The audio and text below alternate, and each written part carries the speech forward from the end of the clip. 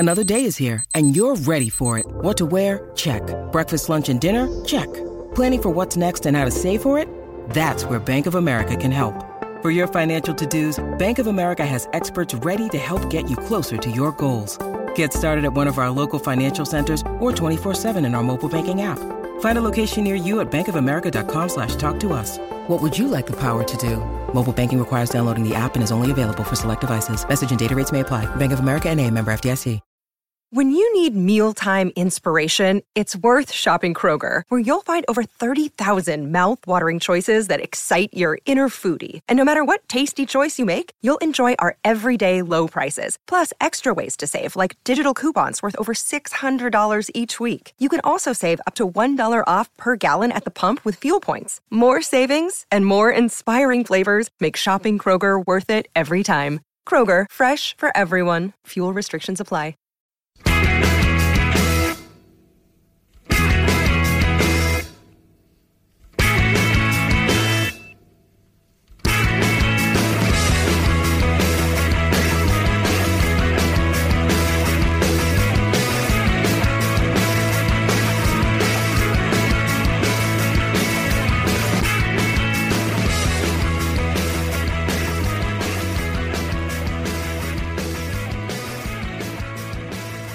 Hello and welcome to the Terrace Scottish Football Podcast. My name is Joel Sked and I'm joined by a couple of number crunchers today.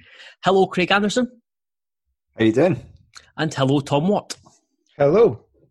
How are you this evening? Not bad at all. Thank you very much. How are you? Yeah. All right. Enough of the pleasantries. It's the same for everybody, right? You've just got nothing to say. No, exactly. Been anywhere nice recently? No. Having that chat with someone yesterday, and it was a case of it's like when you meet up with people or sort of speaking to people, what do you say? Yeah, I talked face to face with another human about football for the first time in 2.5 months on Saturday. It's not this as exciting as this week's got. It's we had the same thing. We met my wife's brother and his girlfriend on Saturday, and we were, you catch up for the kind of basic stuff, and then you're sitting down. We went to a park and we were sitting down, and then you're like, okay, we've got absolutely nothing to share with each other here. We saw them. We saw them just before lockdown started, and would you believe it? Nothing has changed. But there's also the aspect of doing Zoom meetings or calls or quizzes, and then you're always on WhatsApp as well. So when something does happen, you find out about it.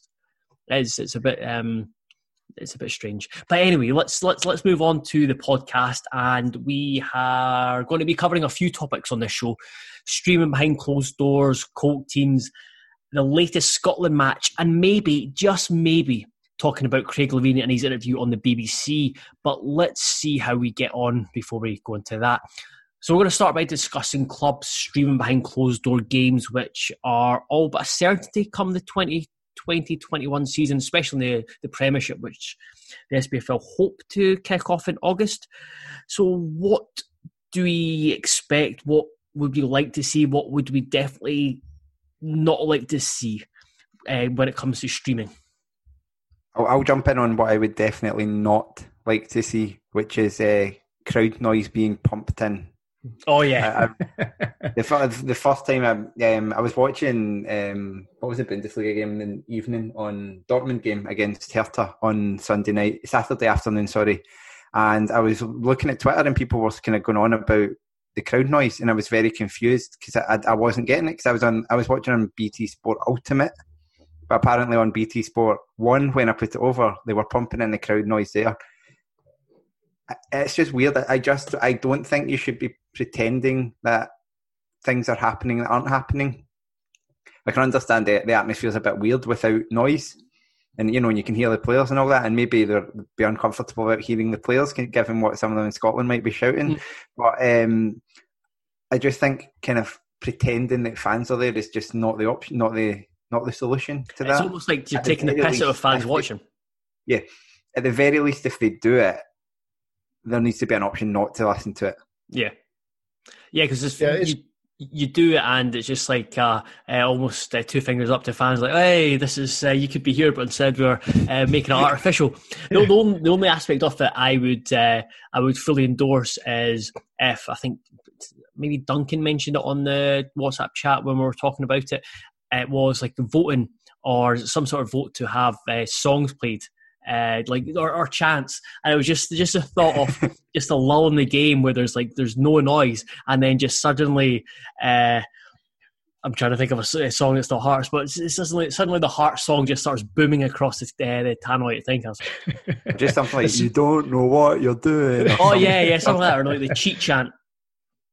Yeah, just random chants that are used in like FIFA soccer or something like that, being pumped in at inopportune moments. That's what reminded me of when I switched over in that Bundesliga game is my PS2 at one point, like when that would have been years ago, it kind of reached the end of its usable life, and occasionally in the middle of a game on FIFA, basically everything would stop working, but the chants would keep going.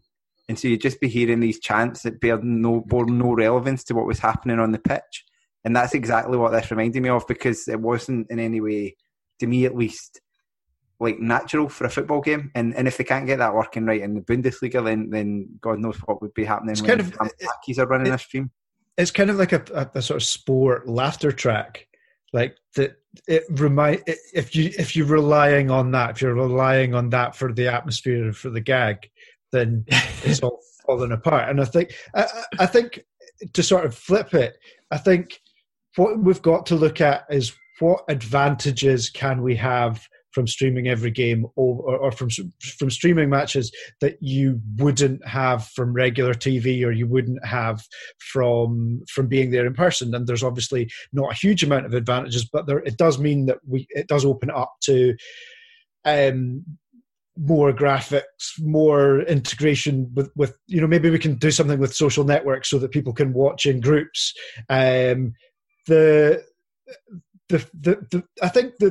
think certainly the way that I've been watching football since games have been coming back, and there hasn't been fan noise. I've kind of had music on, or I've almost had it as the second thing that I'm doing. Like, I'm still paying attention, I'm still watching it, but having some element where there's a back and forth. I don't want to get too marketing bullshit, but like second screen. So you're following things on Twitter, or you're following things on an app or something like that, whilst also watching the game and getting something from that.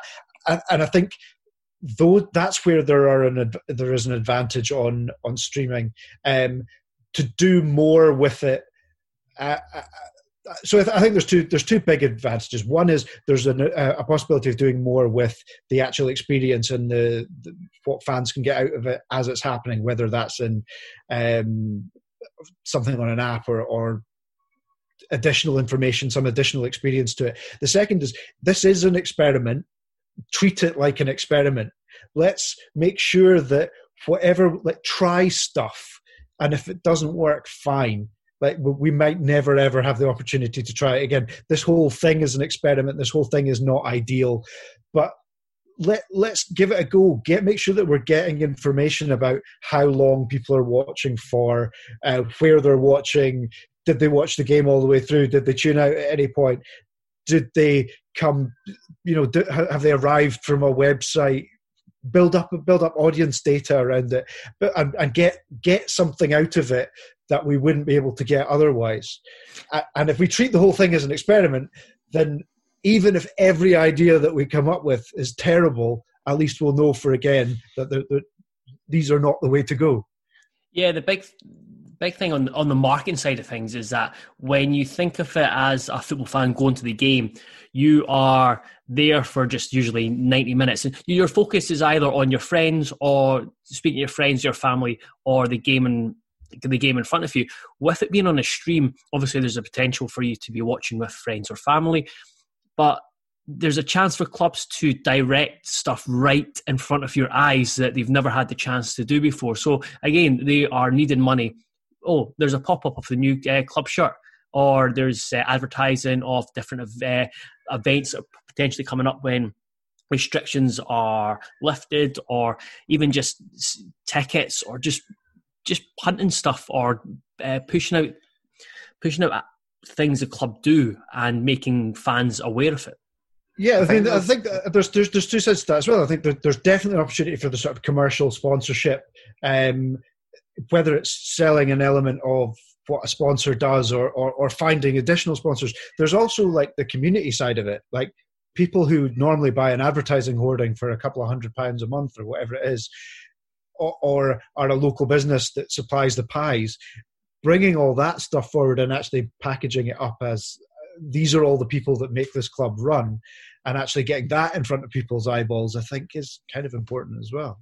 You've just made me think of something. If I'm thinking specifically of Kelly, since we're literally going to be sponsored by our pie makers, get the pies delivered to people at half time. If there was a way to do something like that, here at kickoff, tell us what you want and it'll arrive to your door at half time. I don't know how. I mean, it's not going to arrive at my door up in Glasgow, but for some people who live near the stadium and stuff, that might be something that's feasible.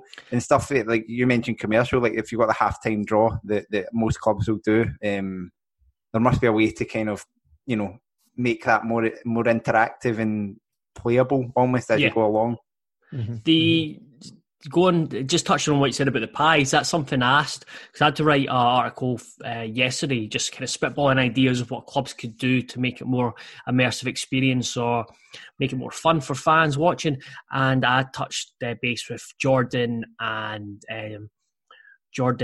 Ian and Andy, the guys at Studio Something, the guys behind A View from the Terrace show. They're very creative, they're very innovative, and that's one thing they said was if clubs could do it almost to help boost the local economy as well, if they can do tie-ins with local shops or like bakers and stuff, and you can still get your pie, you can still do it. Obviously, that's a lot of investment. That's I'm not really not much of an ideas man, so I don't know what their processes are there behind that, but something like that would be pretty nifty. I think it would be really interesting to see if there are opportunities to really like the daftest ideas that you can think of and then rein them into some form of something realistic. Like if we are not allowed to watch games, if we're not allowed to play games effectively in front of fans, does that mean that we could theoretically play Ross County against Hamilton somewhere in Fort William with Ben Nevis in the background and you have it sponsored by Visit Scotland? Like there are football pitches there. Does it mean we could play like the first Dundee United St Johnstone game on the banks of the Tay somewhere, looking beautiful in sunshine? And these are very far out ideas, and there have to be lots of logistics behind them. But if we are taking it out of a normal football environment where people are walking up to pay, what more can we do? What can we do that makes it weird and quirky and makes it something you want to watch just for the novelty of it without taking away from the football necessarily?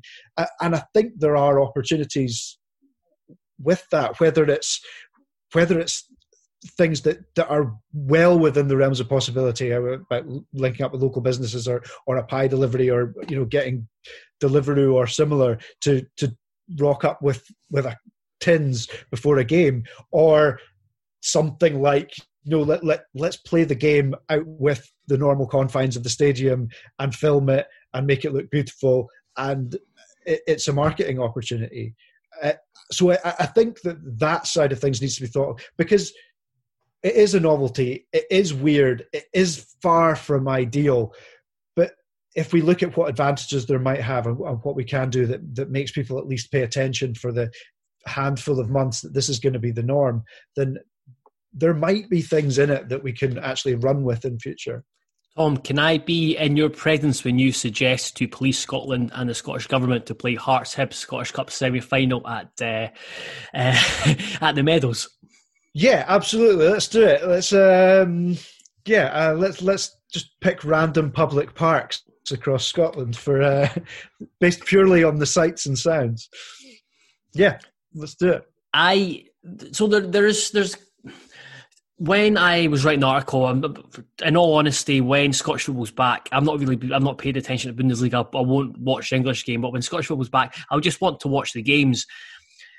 But I can understand why fans want more, but there are things I'd quite like to see that I think probably clubs are unwilling to do. Obviously, you've got the broadcasters' rights and stuff like that, and there's might be a bit of fear factor behind it. But stuff like tunnel cam, or even like referee cam, or just miking up the ref, adding in audio, different angles, putting cameras in unusual positions, so you, as a fan, are getting an immersive experience that you probably wouldn't get at the game itself, and it's certainly better than just watching a single screen for 90 minutes, which will see people's attention drift, especially if they're sitting around the house. Yeah, I think commentary has to be looked at as well as to how you do that, because the club commentators who do it are used to typically, broadcasting to two men and a dog most of the time. It's their most clubs, they can only obviously are allowed to broadcast live to their overseas subscribers, which for a club like Killie, I imagine, is not a lot. So it'd be interesting. You don't want to be doing these folk out of a job either, but it'd be interesting to see if they can think about bringing in, people like, for example, if a player's out injured, can we get them on the comms doing these types of things that maybe they wouldn't normally? It's just about keeping people drawn in. Do we still want like proper commentary? Because if you sat there, if you're sat in the ground, you wouldn't be getting a commentary. So can you almost have like a not quite like what we're doing, but a bit more of a conversation rather than a thing which comes into, could we have the club kind of setting up like little rooms where people can go? I think we've kind of talked on this. You can sit with 5 or 10 other people. Maybe there's an ex-player in the room, and I think there's a lot there to do, because I know that injured players is certainly something Hearts have done in the past, where they've got an injured player to come in and do co-coms. Celtic have recruited Sunset and Vine, I think, to basically do their service, which is a massive kind of coup for the club, and it really raises professionalism. But also, I'm looking forward to Alex Ray on the that would be brilliant. It would be good if they got McCoist to do it. I feel like he'd be at least a bit. They'd take him all right. Yeah, but do you, as a fan, do you want it to be slick and outright professional? I would quite like it to be. I don't want to listen to two fans do it, but to be to really shove the kind of partisanship down your throat. I don't know if that's something that fans will want.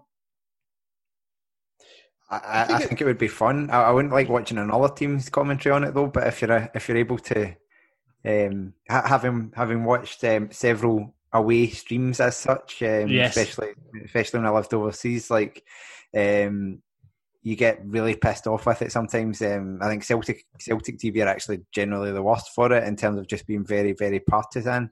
We obviously joke about Falkirk quite a lot. Not that they'll be playing in the Premiership anytime soon. I think it doesn't need to be super duper polished. I think one of the things that everybody has learned from the last couple of months is that you adapt to it. And if it means that more, we're now used to seeing news stories coming down from pretty terrible streams in people's front rooms. I think if it takes, like, it's not a particularly high definition camera that's giving us a second angle, or we've got something on the crossbar that's not exactly giving us the high definition laser precision resolution, I think that's okay. I think if we get like a couple of £100 for a drone to give us some additional footage there, like whether that all is safe and feasible to do, but these sorts of ideas, try them. We might stumble upon someone who's a really good commentator for that's never done it before. We might stumble upon an idea that we can take forward with it. I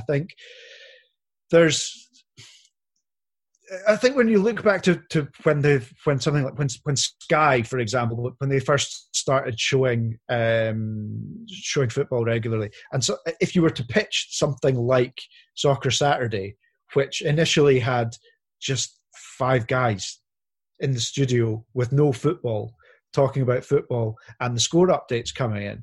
Like nobody would have bought that show just on the idea of it. But it must be one of the most. It must get better viewing figures than most of the games.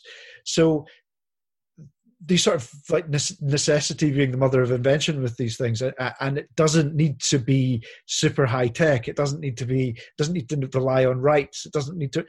It's the personalities that are involved in doing it that kind of make it work or don't. So I think that there's, again, just to go back and hammer from this point, try stuff because there'll be things that stick. That's as the long big. As long as the stream works, like that's first and foremost. Let's make sure it works because with most club TV channels, it's hit and miss. Assuming it works, you're right, Tom. Like, as long as it's working, people will tolerate a bit of variety. I think what clubs have here is a massive opportunity to do something a bit different, and fans are probably going to be more forgiving than they'll ever be during this period. As long as, like you said, Craig, the stream works and it's reliable. Anything on top of that, they're just going to go, right, that's fine. I'm kind of willing to give it a go. Yeah, I would like someone to go like retro, like I think it's football cliches on Twitter that does the throwbacks to like the 1990 World Cup graphics. Yes, and puts them on. I can imagine doing that as well. That must be fairly straightforward to do. I could imagine. So that would be quite an interesting, fun, cheap, easy thing to do. Yeah, the visuals and how it's presented should all be pretty straightforward to do. I think as what we'll find as well is that, as we found in the last couple of months, when people first started moving towards doing things in online meetings, within 2 or 3 weeks, people had kind of hacked it and figured out how to run quizzes better and how to make it more interactive and how to, show video within a slideshow remotely. Like, these are pretty simple examples, but people have kind of very quickly adapted to what the technology will allow them to do and kind of MacGyvered it into making it sociable. Make sure that that's an option for people, and people will run with it, and they will, if the streams work and if there's a way of making sure that the video quality is good for games themselves, people will find ways of making the rest of it work. And within a couple of weeks, we'll have a bunch of ideas that nobody had thought of in the first week. I wonder if we'll get to the point where you're able to, I don't know if this will be through a Sky or if it's like a central thing that SPFL do, maybe watch how many games are on at the same time. So 4 or 5, if there's like a goal show kind of thing, or you've got the 4 or 5 streams, and just like in Zoom, so there's different boxes, so you can kind of keep abreast of all games. Like in Back to the Future 2. Which I don't know if you want to keep abreast of all games and make your life that much more miserable. Yeah, I mean, I think that I would love that when Sky comes back, that when the TV comes back, that there's some option to watch at least a couple at once, and however that might work. I would also really like it if it is possible to spread the games out as much as possible as well, so that if I want, like, we're still kind of finding out what the options are going to be for the streaming, whether you're going to get to stream away games and things like that, and what Sky's part of this will be. So, but so that if it is possible for me to watch as many games as possible in a given week, give us that option. Like, I would like, if it is possible, we're not sure whether this will be, to watch, all the games from a weekend, if that's an option, or certainly as many as possible. So rather than have it saying, right, we've always previously put all the games on at 3:00 or as close as, try and space them out. But if that's feasible, given the subscription options that we're not quite sure on yet. Right, let's move on to the topic of cult teams. It emerged on Friday, I think, that Rangers had put forward an innovation paper which would see Celtic and Rangers B-sides inserted into a 14-14-18 structure. And on top of that, they would provide sweeteners. They would pay a £125,000 joining fee, and then it reduces by $25,000 across 4 years. So there's loads of different just little angles off it to kind of entice clubs to get behind it. They would buy at least 200 tickets for each away game, pay for streaming. Players would have an age limit of 21. Then on top of that, there's an opportunity for other clubs to have B teams that start in the Lowland League and Highland League, or set up strategic partnerships, which would see, I think it's up to 6 players and potentially a coach go on loan. There's a lot to take away from it. So what did we make of this? First of all, it looked eerily familiar from what Rangers proposed about a year ago that got nowhere. And so it's like they've gone away and they've gone, right, well what we'll do is we'll just rehash this for 2020 with like a twist on it for, coronavirus related stuff. So yeah, I was reading. Sorry to interrupt, Craig. I was reading Ian McMenemy's, the Stennismuir chairman, his column in the Scotsman, and he was talking about the Rangers' plans being more robust than the previous ones. But I'm just thinking maybe it's the same one, but it looks more robust because it's gone up against the previous ones put forward by Hearts. Well, that was it, because I saw someone say it's the most detailed one, and I'm like, yeah, that's because they already had the details a year ago. Yeah, but, yeah, there was stuff introduced. So if I take the side of what do I think would be good about it, before so I'll start by saying I think it's an abomination, a terrible idea. I do think that having cold teams potentially certainly wouldn't do any harm, and potentially could lead to 1 or 2 players becoming first team players and therefore having more chance to play for Scotland than would otherwise be the case. A player who might have slipped through the net might not have slipped through the net.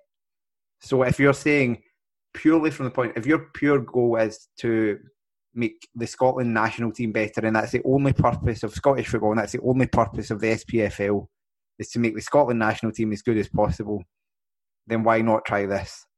But that's not why the SPFL exists. That's not why we go and watch our teams. I want Scotland to do it. I go and pay stupid amounts of money to go and watch Scotland all the time.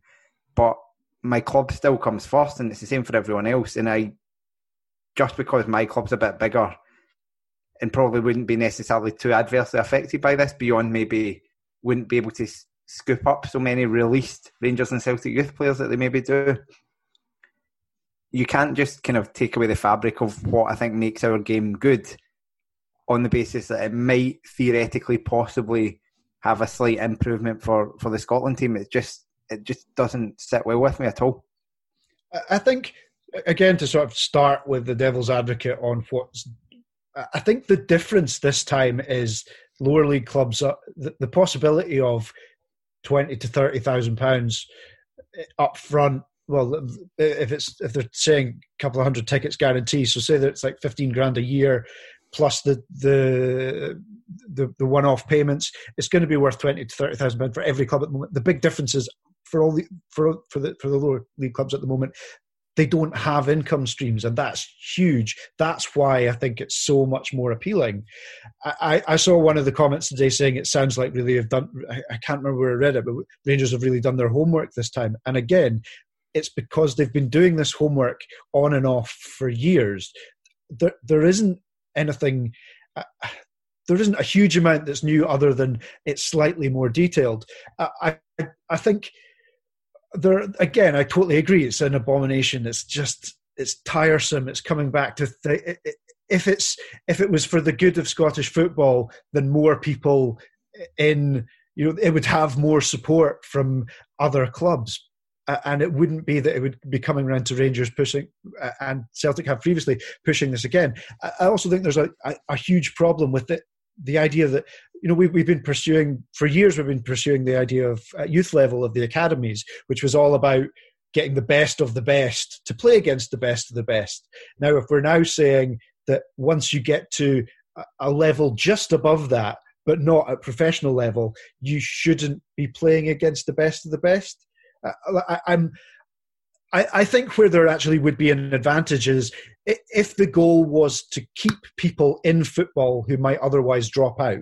So you might have guys who are 19 who might just get disillusioned because they're not going to make the grade at Rangers or Celtic, and they drop a level, and they either find their level and they work their way back up over a couple of years and stay in football, or they drop a level and they play part-time. I think if that was the goal, then I think there's something pretty honourable in that. But if the goal is to produce like Scotland quality internationals, what we've seen over the last couple of years has actually been it's beneficial to not make the grade at Rangers or Celtic at 19 and sign for another club of a decent level and get games at Premier League level or Championship level and work your way up. I mean, the guys that haven't made the grade at Rangers or Celtic in recent years, like Lewis Ferguson, Jamie Brandon, Aaron Hickey, Stephen O'Donnell, Michael Devlin, Declan Gallagher, Eamon Brophy,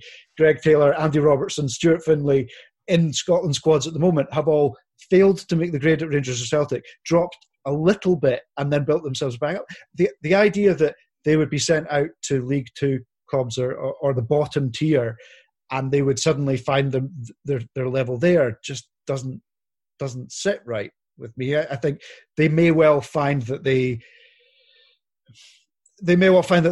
rediscover a love of football, and I've seen several players who have gone out on loan at least finding who are supportive of it because they kind of reignited their love of the game by playing 20, 30 games a season, and I can see that. I just don't see that. I think if at one level we're saying it's about playing elite games as young as you can, we can also be saying, right, well, it's about trying to find some sort of fudge in the middle. I can, as always with like self-interest and stuff, I can see why Celtic and Rangers, if fans who are fully behind this, because let's face it, they do not give a flying fuck about producing players for Scotland. They care about producing players for Celtic and Rangers, and again, understandably so. They want to get better, win trophies, make money. So I can understand why Craig Mulholland, especially at Rangers, has been pushing it and wants a B team, because it allows those two clubs to have more control, more decision over their young players and direction they play in, because at the moment they need to utilise the loan market, then they lose a large part of that control. The concern is that they stay with Rangers and, okay, they're built up in the mould that Rangers or Celtic want them for the first team. And then when these players who reach 21 don't make it that step, which they will, because there's no chance every year 11 players are going to, or 5, 6, 7, 8, how many players are going to step up to the first team, and that when they leave, having played the same way at Rangers up until the age of 21, they go and then they're almost kind of robotic when they go into different places. I go back to what Graham Mathie, I talked about in an interview with him recently. He says about they found that the best players have had a stumbling block during their development. You look at John McGinn, I think he was playing left back at times for St Mirren, and other players who have had, for example, Andy Robertson, released by Celtic, that these players have had challenges. They've had to take these knocks and come back. So I think going down on loan to the likes to lower league clubs or being released and building your way up, I think that is just as beneficial as playing under like the same system at a club where basically they're going to be treated perfectly. They're not going to face too many challenges playing for a B team because they're looked after. They'll get buses everywhere. They won't have that experience of going down to the lower leagues and facing a completely different environment. The other thing is with the playing in a system, it's like, well, if Celtic had a B team under Brendan Rodgers, the players would have played the Brendan Rodgers style, and then by the time they're coming to be in the first team, Neil Lennon's the manager, and it's in a completely different way. So it's like, it's not like we don't have in Scotland clubs who always play the same style. You're not talking about Barcelona, where for 30 years since Johan Cruyff took over as manager, pretty much they've played football the exact same way. They've tried to kind of have that ethos in the club. The clubs maybe have their own little bits and pieces here and there, but ultimately they play differently depending on who the manager is, and that will be the case for most clubs, and will continue to be. Maybe the sporting director stuff will become more apparent and all that in future, but that's not where we are now. And the thing is, in Scotland, there's only ever going to be, I think, 5 clubs that can afford ever to run a B team, which is Rangers, Celtic, Hearts, Hibs, and Aberdeen at the moment. Because if you've got, it's different with the Challenge Cup, where you can they're midweek. Usually, the first team's not playing at the same time, and so you can draft in players and all that. There's no way that other clubs in Scotland can run 2 full teams at a weekend. So you're immediately creating an elite, which is fine. I mean, if those are the clubs that can afford to do it and it's open to everyone, fair enough. But then they say, well, other clubs can choose to buy into the Highland League and the Lowland League. Did they ask the Highland League or Lowland League about that? I don't think so. I think the Lowland League didn't appear to be particularly welcoming to it. Their rules currently don't allow B teams to be involved. So it's like they've just that's the thing. It's like it's just even in the way that they presented that, there's like a disrespect. There's like they've not gone out and sought the people that they've said. They've just went, oh yeah, of course, yeah, we'll shove the other teams in that league. Everything about it, there's just an arrogance to it, which I think is like Robbie Horn, the Bonnyrigg Rose manager, he's come out and said that if B teams do come in, then they should start right at the bottom of the pyramid. Yeah, which is now there's now 7 tiers in the west of Scotland, so yeah, they can kick about with Darvel.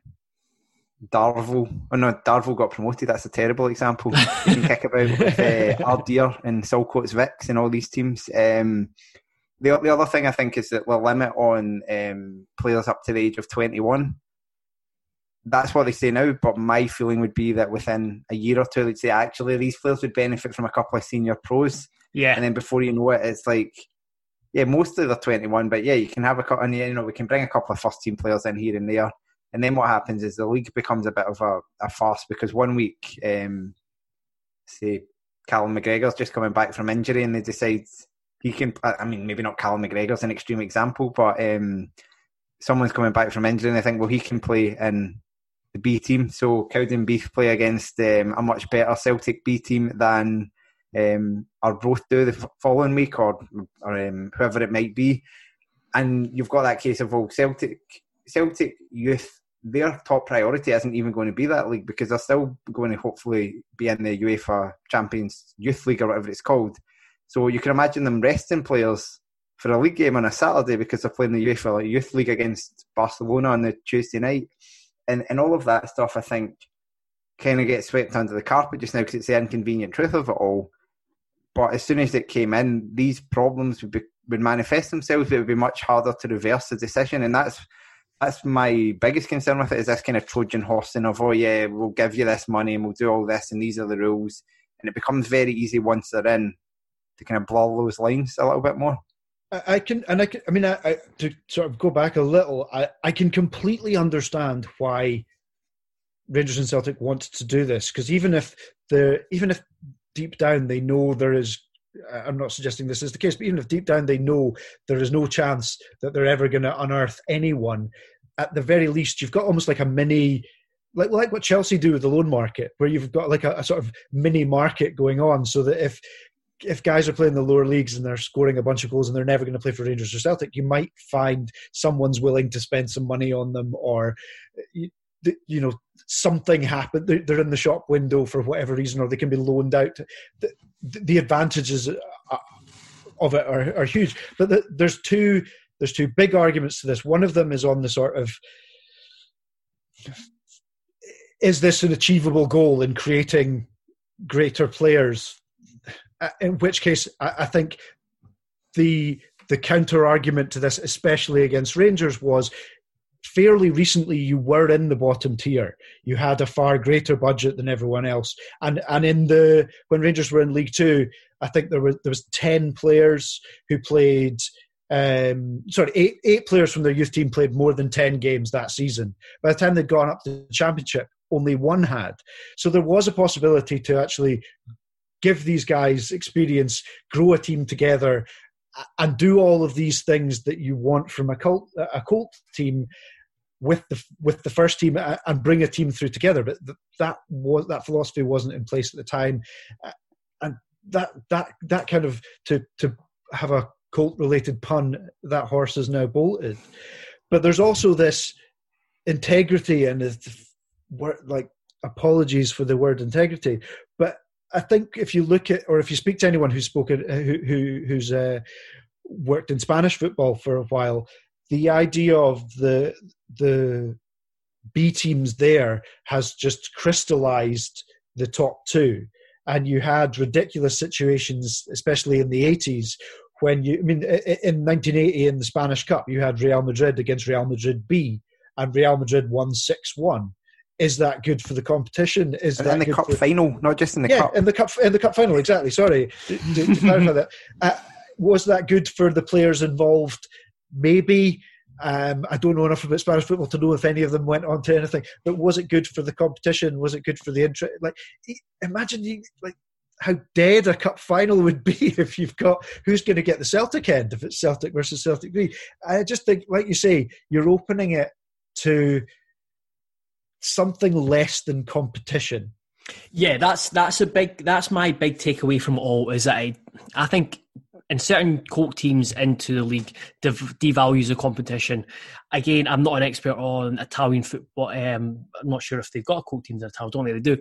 I think Juventus maybe have one, but the Bundesliga or La Liga, I'm not an expert on it, so I'm not sure how seriously the lower leagues are taken. But in Scotland, England, the lower leagues, there's a tradition and culture, there's an importance to them.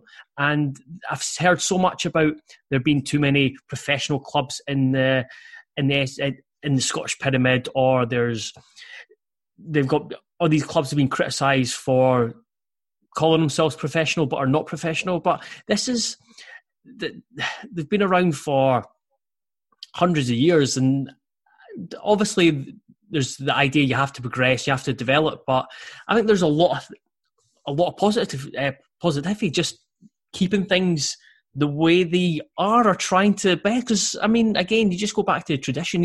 These clubs are really important to the community, and I just think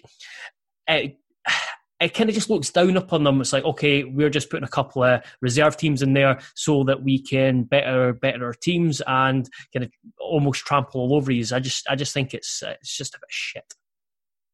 We're also basing all of these. We're basing the judgments of like who is a professional team on what it is like now. Like Morton, Dumbarton have got, like, for two examples, have got like a huge rich history. Third Lanark, who are no longer in existence, these clubs have got a rich history of being at the top end of Scottish football, of playing at the very highest level, of producing players. And at the moment, and for the last X number of decades, they haven't been there.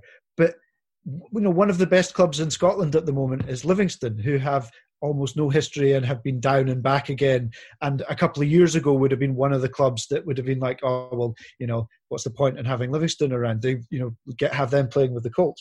They're now, like, it's not like this snapshot of what history is and who's relevant right now. There are possibilities, and there should always be the possibility for a well-run club that has, and this seems to be one of the positives in the last few years, is that there is an opening up of Scottish football for clubs that are well-run, that are producing their own players, that may or may not have a tradition, but at least want one to push themselves forward to being better, and that's what it should always be about. And I think Colts fly in the face of that. That I couldn't have put it better myself, and I'm conscious of time, so we'll move on. And because I'm conscious of time, I'm only going to touch on Craig Levein because I just wanted to get it off my chest. So I've listened to the interview twice from BBC Sports Sound, and I think it's an interesting enough listen. The big thing it comes down to is that Levein says he thought he's going to be able to turn it around, and he once again looked back to injuries and said that injuries were a huge factor, which understandably were you miss on a lot of key players, but he basically says that he wasn't able to have key players like Uche, Naismith, Suter and Haring during his time, despite three of them having been injured 2 or 3 times during his spell at Hearts manager, and then Haring got injured and missed has missed over a year of football. Then so he signed 3 of them, but I think he had a big part to play in John Souttar's injury. And then he talked about, because they weren't available, that there were other players in the team who you kind of refer to as sheep, who are good players but they follow, and then they didn't have the character to be able to play for Hearts. Again, Craig Levein signed these players, came in. He signed a lot of players to build a squad so that when players do get injured, other players come in, and he still wasn't able to turn it around. He talked about the St Johnstone game was a poor performance, which was his final match in charge. It was almost as if he said, it was like almost treated as if that was a poor performance on its own. But Hearts had been rubbish for so long, and I think since November 2018 they'd won 8 league games under him. So in a year they'd won 8 league games. So it was. I just had to get that off my chest. He went back to talk about injuries and such, but yeah, there was a lot more. There was a lot more issues and injuries to players he signed. One of the things that strikes me is so many managers, like you hear them talk about, they lost their job somewhere and then they went away and reflected and they realised that they've learned X or they've learned Y. But with Levein, you always get the feeling like he's so stubborn. He never reflects on any mistakes that he's made. He just looks for someone to blame. And for a guy who I genuinely think does seem to be quite intelligent, like that, and that stubbornness has maybe helped him in some respects. But for God's sake, like, listen to yourself. It was the same when he was the Scotland manager. Like, go away, think about what you've done, and if you want to continue your career, and he said he wanted to continue management, I think he's got something to offer, because he's shown in the past he can be a good manager. Even at this level, go away, learn from your mistakes, think about it, and don't be such an arsehole about it.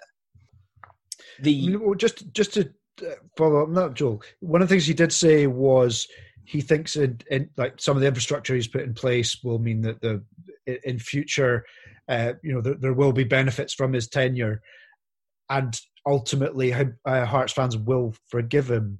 Do you think that's true? No. There's a large. Say large. It's an interesting one. I think there's people there who just want to move on and probably don't have much bad will towards Levein, but then there's definitely an element which, even before he took the manager job for the second time, just don't like him, and I think he lost a lot of goodwill for a long time, which I don't think that'll be rescued by players coming through and doing well. The youth players was interesting because he's given a lot of youth players a chance debut, but then I'll go back to the 2018-2019 season. The following the previous year, we had to play Kilmarnock on the last day of the season. We had a really, really young team. So he did have to make changes and overhaul the squad. But then he overhauled the squad and there wasn't much opportunity for these young players to continue to develop. Then this summer, Anthony McDonald had a fantastic Betfred Cup, or certainly a very, very decent Betfred Cup. And despite some really positive attacking performances, Levein came out and criticised his defensive skills and moved him on loan to Dunfermline. He gave Aaron Hickey, Aaron Hickey is one of those where, yes, fantastic bringing Aaron Hickey in, but I think probably anyone would have brought Aaron Hickey in, because you look at someone with that much talent, whereas Stendhal's came in and he has looked to give even more less fashionable youngsters a run. So there was parts of that I didn't agree with either. The Hickey bit, it's like when people praise Bertie Vogts for giving Darren Fletcher his debut for Scotland. It's like, well done. Or Ronnie Dyler for Kieran Man United. What a find. Yeah. Anyway, I've got that off my chest. So we'll move on to the final part, and we're going to talk about the latest. We'll move on to the latest of our top 20 Scotland matches top countdown. 50. What did I say? Top 20. Top 20, sorry. It seems to be number 35 in a top 20 list. So, yeah, we've got to the top 50. We're in the top 50, Scotland. I'm going to start that game. It's the top 50 Scotland matches countdown list, and we go to the 18th of June, 1982, when Elvis Presley's Good Luck Charm was number 1 in the UK. The location, Seville. I wrote Sevilla, fucking hell. Seville. And the Stadio Benito Villamarín, home of Real Betis for Scotland's 1982 World Cup Group 6 encounter with Brazil. We lost 4-1. I think it is important to remember that it's one of the greatest teams not to win the World Cup. Yes, but so were Brazil. Before you get onto the Brazil team, you lured me in right there. I did. Go ahead. Just looking through the squad, there was a lot more expectation on 78, and there was expectation on 86. But if you look through the squad and the ages of the players and where they were, Danny Grange is only 32 at that point. Souness, Dalglish and Hansen in the squad. All at Liverpool, Leighton Miller, McLeish Strachan from Aberdeen, who are one of the best teams in Europe, won the Cup the next year. John Warwick, George Burley, Alan Brazil had won the 81 UEFA Cup with Ipswich. John Robertson had won the European Cup with Forest in 80. Alan Evans only won 4 caps ever, but had won the European Cup 2 months earlier with Aston Villa. 13 of the 22 in the squad won a European trophy with 2 years either side. So an incredibly good squad. Actually, the player who had the worst season of any of them was Joe Jordan, who'd been relegated with AC Milan. And obviously Jock Stein. So probably the best group of Scotland players. Dalglish wasn't fit. They took their foot off the gas against New Zealand and ultimately cost it. But probably the best bunch of Scotland players as a squad that we ever put together. However, facing certainly the best Brazil squad not to win the World Cup, and the last Brazil squad to have the sort of the attacking ethos and the mythology that they'd had since the mid-50s. They just a squad that just attacked in waves and was very obviously playing a very different game to everyone else in the world at that point. And I think this was the game that announced that Brazil team kind of on to the world stage. I think the opening group game they'd kind of scraped past USSR. I think it was 1-2-1 with kind of a late winner. And the commentary that I watched back was kind of all kind of saying, here was when Brazil showed what the people thought they were capable of after the kind of stumbling first game. But obviously Scotland, from the footage, it was very clear that Scotland had a lot of belief in how good Brazil was, because when David Narey scored the opening goal, none of the Scotland players looked like they knew what was happening. It was like confusion.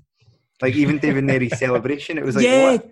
I spotted this. I just want to put this in my notes as well. Is this... When it cuts to David Narey, first of all, it looks like he can't believe he's just been given offside. That's the kind of reaction. He's kind of looking. He's got his arms in the air, looking around as if he kind of stunned. But then you can almost see it kind of dawn on him that he just scored a cracking goal against Brazil to open the scoring. The Gordon Strachan comment for Scotland. The Gordon Strachan comment on it was, you've done it. You've gone and made them angry. And I think actually more than any other Scotland goal, there's something about the national psyche in that. There's this, we've done something good. We're going to have scored too early. Something good has happened. We're ahead, but defeat is only moments away. We're going to have to we've done something positive. We're going to have to try and bed in and make sure that no one notices. Sticking on the goal, I hadn't realised until before coming on when I was researching this that the commentary of David Narey, and he's called it a toe poke, was Jimmy Hill that kind of christened that, and that's what kind of started angst amongst the Tartan army, and they are what's now unwelcome song about the former. He's done a lot of things. Yeah, it was. And I think it was actually a pretty unfair description of a goal, because it was a really nice finish from there. It was very controlled. It wasn't a toe poke. There's nothing wrong with toe poke either. No. But even if you're talking about that, it's not like it was jammy. It was a very good goal. I mean, okay, he got lucky with the kind of ricochet, because his first touch wasn't necessarily amazing, but the quality of the finish is really good. And it was his only goal for Scotland, which I thought was. When I imagine like your only goal you score is that one, because you'd imagine when you score a goal like that, you'd expect, he must be pinging them in all the time, but it wasn't to be. I came across this story of former Prime Minister Gordon Brown meeting Socrates in Brazil, and they talked about it, and just the idea of them speaking about it really amused me, and the way that I think it was in Daily Record, the story. So just the way they described it was so Socrates, who captained Brazil in the game, said he feared the same. So basically, Gordon Brown set it up as that. He said that he thought it was a moment Scotland might pull off a victory. Socrates, who captained Brazil in the game, said he feared the same, saying it was a very good goal. Brown replied, "Some people back home called it a toe poke." It just amuses me, Gordon Brown saying to Socrates about a toe poke. Yeah, world for the convergence point of those two people. And yeah, the stuff from like that, the confusion that went on. Alan Rough, when we can see the third goal, we can talk about some of the other goals, but the third goal was a really nice chip from Eder, and I've got a quote from Alan Rough on that. It was a fantastic goal. Nothing I could do about it. At least he never beat me at my near post, so I'm quite happy about that. What sort of quote is that? I think we may have the exact same notes, Craig, because I found that quote, and it just stood out to me. It was like, it kind of goes back to what Tom was saying about Gordon Strachan, just the kind of this fatalistic psyche that they have. It's like, it was at least they didn't give me my front post. So just weird thing to say. I've got down that it's the sort of goal someone like Jamie Hamill accidentally scores once a season. Right? You think it's like a Brazilian does it, and it's like the fullback storming in, and you think the danger's gone, and he like floats it in over the keeper into the back post. And you're like, yeah, right. He's just tried to put that in the cross in, and he's just loved the keeper. Like, no, I do. He does it all the time in training, but you do get the impression that Eder probably did do it all the time in training. Yeah. With Brazil, the names is it's potentially the one World Cup team where it's the names are just so evocative of that you think of Brazilian players of just the one name. So you've got like Leandro, Oscar, Junior, Falcao, Socrates, Zico, Serginho, Eder. They're just so evocative. Yeah, and I think it was the midfield that the team was all about. And I think what always certainly my dad used to always say about that Brazil team was that Serginho, the striker, was really just like a big lump, and he kind of really let them down somewhat. Like as in, yeah. They couldn't make him the Olivier Giroud, the Stefan Givas, the Stefan Wilfarth of the team, the facilitator. There's an excellent quote I read about him. I think it was from the previous Brazil manager when he was subbed off, and he said, "Now the ball is round again." So is he saying that he was just a rugby player? Yes. Okay. Yes, they're moving the ball around again. They're not just trying to lump it up to the big man. And to think that, to give it some context, like Brazil had been absolutely hammered for playing terrible football in '78 and had gone out on goal difference in the, I guess you'd call them semi-finals, to Argentina, and the team had been absolutely ruined for giving up their philosophy and playing slightly more cynical football. So they came back playing this incredibly imaginative, fluid football, and there's some amazing Hugh McIlvanney writing about it, calling them the most gifted collection of footballers ever seen in the game. And the thing was, 10 of the team played still domestically at that point. This team that started, Falcao played for Roma, and he was the only one that played abroad. And I think Dirceu, who was one of the sub strikers, played in Spain. I think he played for Atletico Madrid. And the entire rest of the squad was based in Brazil, which obviously at the time the Brazilian league was much stronger and could kind of keep hold of its players more than it did now, because now you usually would be lucky to get a handful of players that are actually in the Brazilian league in a Brazil squad.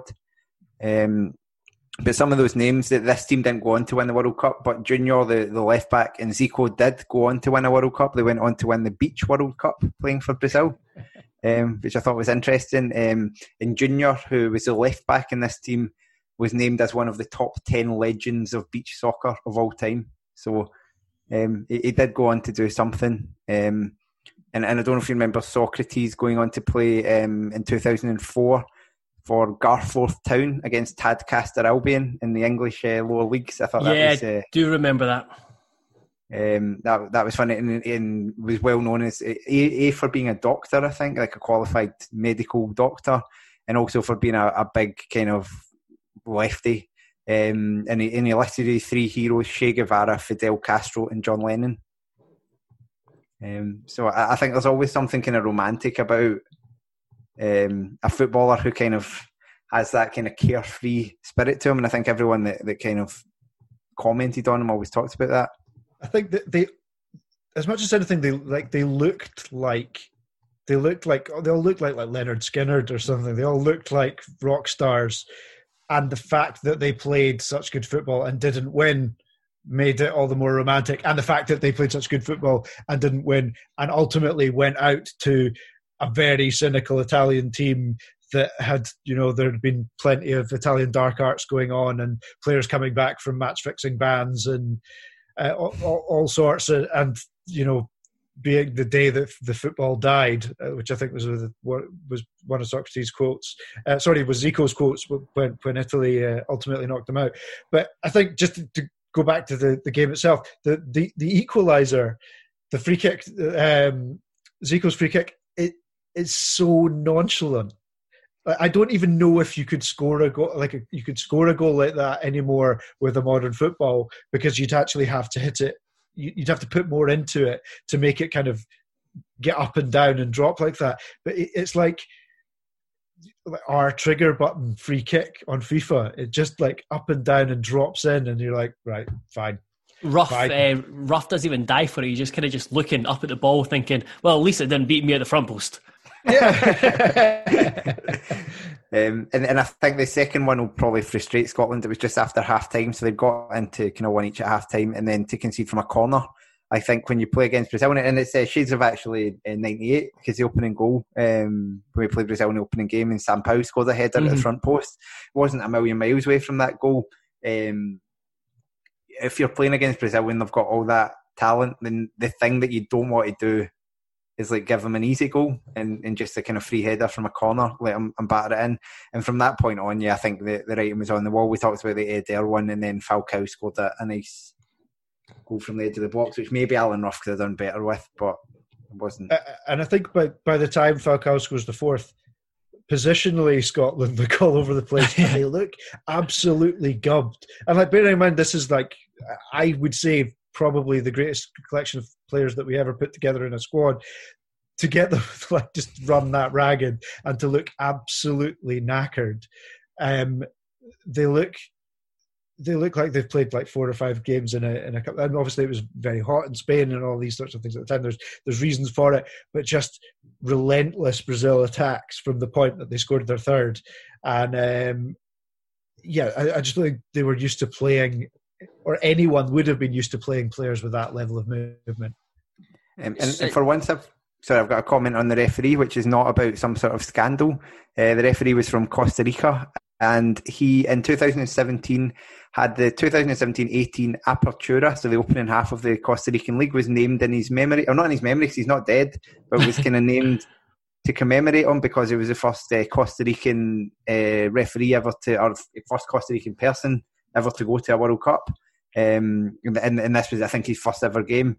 And so I just imagining like them naming the SPFL season, if they don't get a sponsor, and just call it the Willie Collum SPFL or something like that. And You'd have to do that. He was regarded. He was the referee was considered as this was from an article, a pioneer of ethical refereeing worldwide, since he was the first to reach world tournaments. So there was a very Costa Rica slant on that. So I can't remember. I can't imagine that being written about Willie Collum if that did transpire.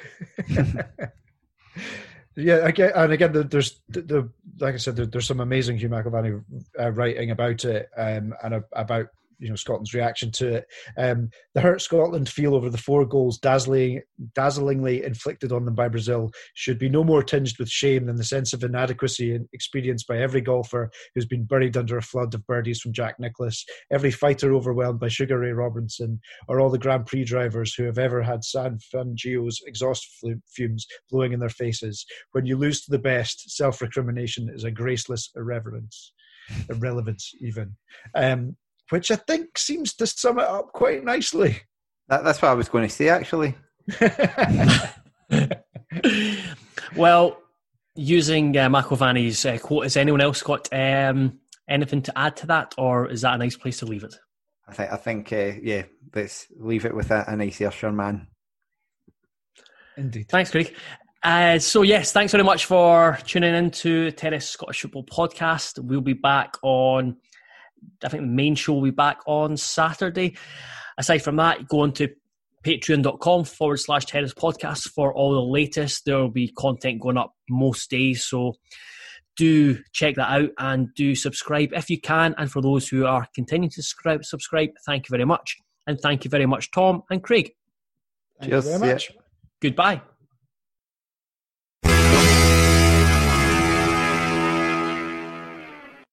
Sports Social Podcast Network.